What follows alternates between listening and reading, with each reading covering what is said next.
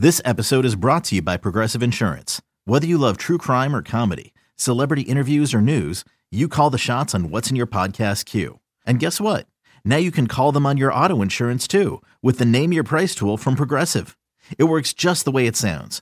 You tell Progressive how much you want to pay for car insurance, and they'll show you coverage options that fit your budget. Get your quote today at Progressive.com to join the over 28 million drivers who trust Progressive. Progressive Casualty Insurance Company and Affiliates. Price and coverage match limited by state law. With threats to our nation waiting around every corner, adaptability is more important than ever. When conditions change without notice, quick strategic thinking is crucial. And with obstacles consistently impending, determination is essential in overcoming them. It's this willingness, decisiveness, and resilience that sets Marines apart. With our fighting spirit, we don't just fight battles, we win them. Marines are the constant our nation counts on to fight the unknown. And through adaptable problem solving, we do just that. Learn more at marines.com. All right, we talked about the Lions' injuries. So the question is, John, of these guys, now if you want to put Gardner, Jansen, and Pascal into this list, you can. But the guys who were on the injury report, which injury is the most damaging if they can't play Sunday? Taylor Decker, David Montgomery, Vaitai, Amon-Ra St. Brown, Mosley, Kirby Joseph. Yep. And Josh Reynolds, too. Josh Reynolds was limited practice. Limited, okay. Yes, he actually did practice. Okay, we'll leave him on the list, but still. Yeah. And if you want to put, Gardner Johnson in there along with Pascal, you can. Sure. And so as I start to try and eliminate some, if I'm going to go wide receiver, it's going to be Amon-Ra St. Brown, not Josh Reynolds. Oh, yes. In terms of the impact. Right. So, well, my answer is St. Brown because we talked about, and that was your biggest concern going into the season to begin with, was the depth of that room. Yep. And if you take away not only a starting receiver, but your best receiver, you're in some trouble because Atlanta does have, they're not great pass rush, but, Grady Jarrett, they're pretty good against the run. Yeah. And so that's kind of one of those things is what is the severity of the injury and what is the length of time? So if Amon-Ra St. Brown, let's just say he were to sit this week, could he be back next week? Will it heal in that time? And it's a short week because they play a week from tonight in Green Bay. But then if you play these two, like here's the equation they're going through. If you play these two, then you have 10 days after the Green Bay game. Right. And so you could suck it up for 2 games, right? Or what is the risk of making it worse? Like, because you can take a few, pinpointed shots that will, allow you to play for a game. But what happens when you wake up the next day? Okay. How much worse is it? And here's where I'm going with this because you look at David Montgomery. And you mentioned Amon-Ra St. Brown. And to me, this is a very chicken or the egg scenario because David Montgomery and the ability to run the ball is a huge part of this offense, but it's even bigger to set up the play action pass, which is where Jared Goff excels. So if you don't have the same run game and you can't sell the play action pass, your quarterback's not as effective, is that worse than the guy that you're throwing the ball to not being available? So is it the chicken or the egg? And I'm going to go with David Montgomery because we haven't seen Jahmyr Gibbs be able to be effective between the tackles. We haven't really seen him be effective in a lot of different ways. Like that threat is not there. So you remove David Montgomery and it completely changes the offense. That's true. That's a great point. I can't see them scoring a lot of points without St. Brown. I think Stoney's right on this. And I think if Jameson Williams was playing, my answer would be different. They've got the Jameson Williams version of the running back healthy. You've got you drafted this guy, and he's got to step up. He's healthy. Well, not only my does he have thing to is step St. up, Brown was always the problem. He was the one guy I wanted to put in a bubble, and he would just play Sundays, and he would get out healthy. I think he will play. I think he'll play through this. You guys said tough it out and suck it up. If anybody can, it would be him. Yes. He will push through this, and if it hurts him so bad, then he will not play in Green Bay, and then he'd get 2 weeks.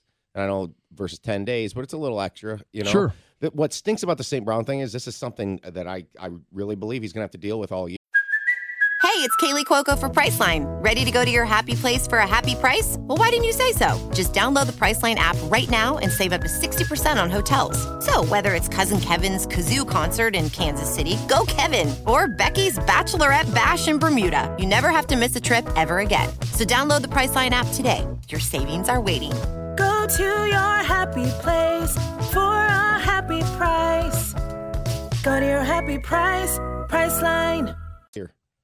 I think so as well. And because this doesn't go away without rest, right? Right, yeah. So that's the question is what is the severity of it? And that's the only thing we don't know. All we know is turf toe, and he didn't practice. Right. You can shoot up the toe, too, You can shoot up the toe, but it's, how bad is that spray? Because we saw him finish the game, and now we all know, hey, things hurt the next day, and even 2 days after, they'll hurt worse.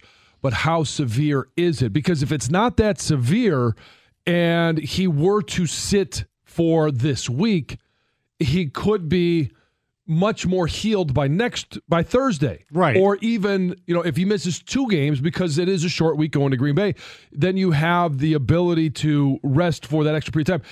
If you can, then maybe when he comes back after, that 10 days, it's a lot better. And it won't affect him. That's where you've got to figure out, okay, the training staff, coaching staff, is there more value in sitting him for 2 games and then being healthy or a chance of being healthy the rest of the year?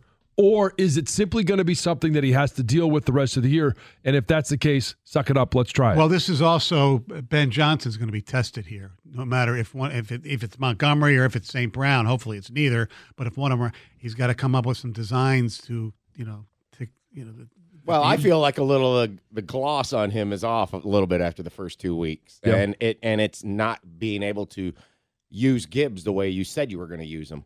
So this is where it's time to step it up with Gibbs. But I believe with St. Brown, we've said it. We've called it, quote, the Brady gene. He's got his list of players that were drafted against him. Tom Brady would play with turf toe, okay? And I think Amon St. Brown has that DNA in him where he's just he's gonna fight through it and play. Well, so to make it equal for the 2 positions, Tom Brady can play with turf toe, and Tom Brady was not mobile. Nobody cares if a quarterback really has turf toe if all he's doing is dropping back 7 steps. As opposed to Lamar yards. Jackson having turf toe. Right. So if he had a sprained thumb, would he be able to play? And I think he would try and fight through it. But that's the equivalent injury for the quarterback versus he was the wide receiver. On the injury list all the time and always had all these things. And to my recollection, the only time he missed time was his ACL. Yeah. And I think St. Brown has that. I agree with you. I agree with the premise of what you're saying. That desire so far within. And I know playing wide receiver turf toe is harder. This is simply a deal with it thing, right? Fighting through pain. This guy, it seems like the only thing that would ever derail him is something where he couldn't walk. Yeah, I agree. But it can be a very limiting factor for a wide receiver. Right. There were games last year where he played and then he just couldn't play the whole game. Yeah. That give us what you got. We'll take it. And when you're done, you're done. Yeah. I mean, even being on the field and for decoy reasons, Yeah. you can deal with the turf toe doing that. They got to count for him if he's out there.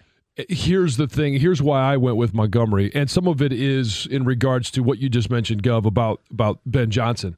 Like last week, 14 touches for Jahmyr Gibbs. All right, that's good. I expect more touches from a guy that you took number 12 overall. Right. Well, he's moving up from game 1 to game 2. There was a progression. Right, but I expect a guy that is taken in the first round at that level to be a 20 to 25 touch a game guy, whether you're throwing him the ball or you're handing him the ball. Compare him to number 7 on Sunday, Bijan Robinson. And we will. But it's also got to be for him a guy that he gets the ball where he can do something with it.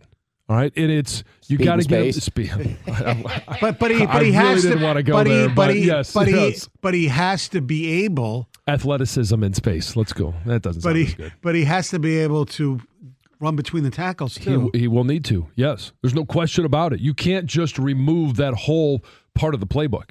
248-539-9797. We'll take your texts, your phone calls. Of all the Lions injuries, which is the most damaging? 97 won the ticket.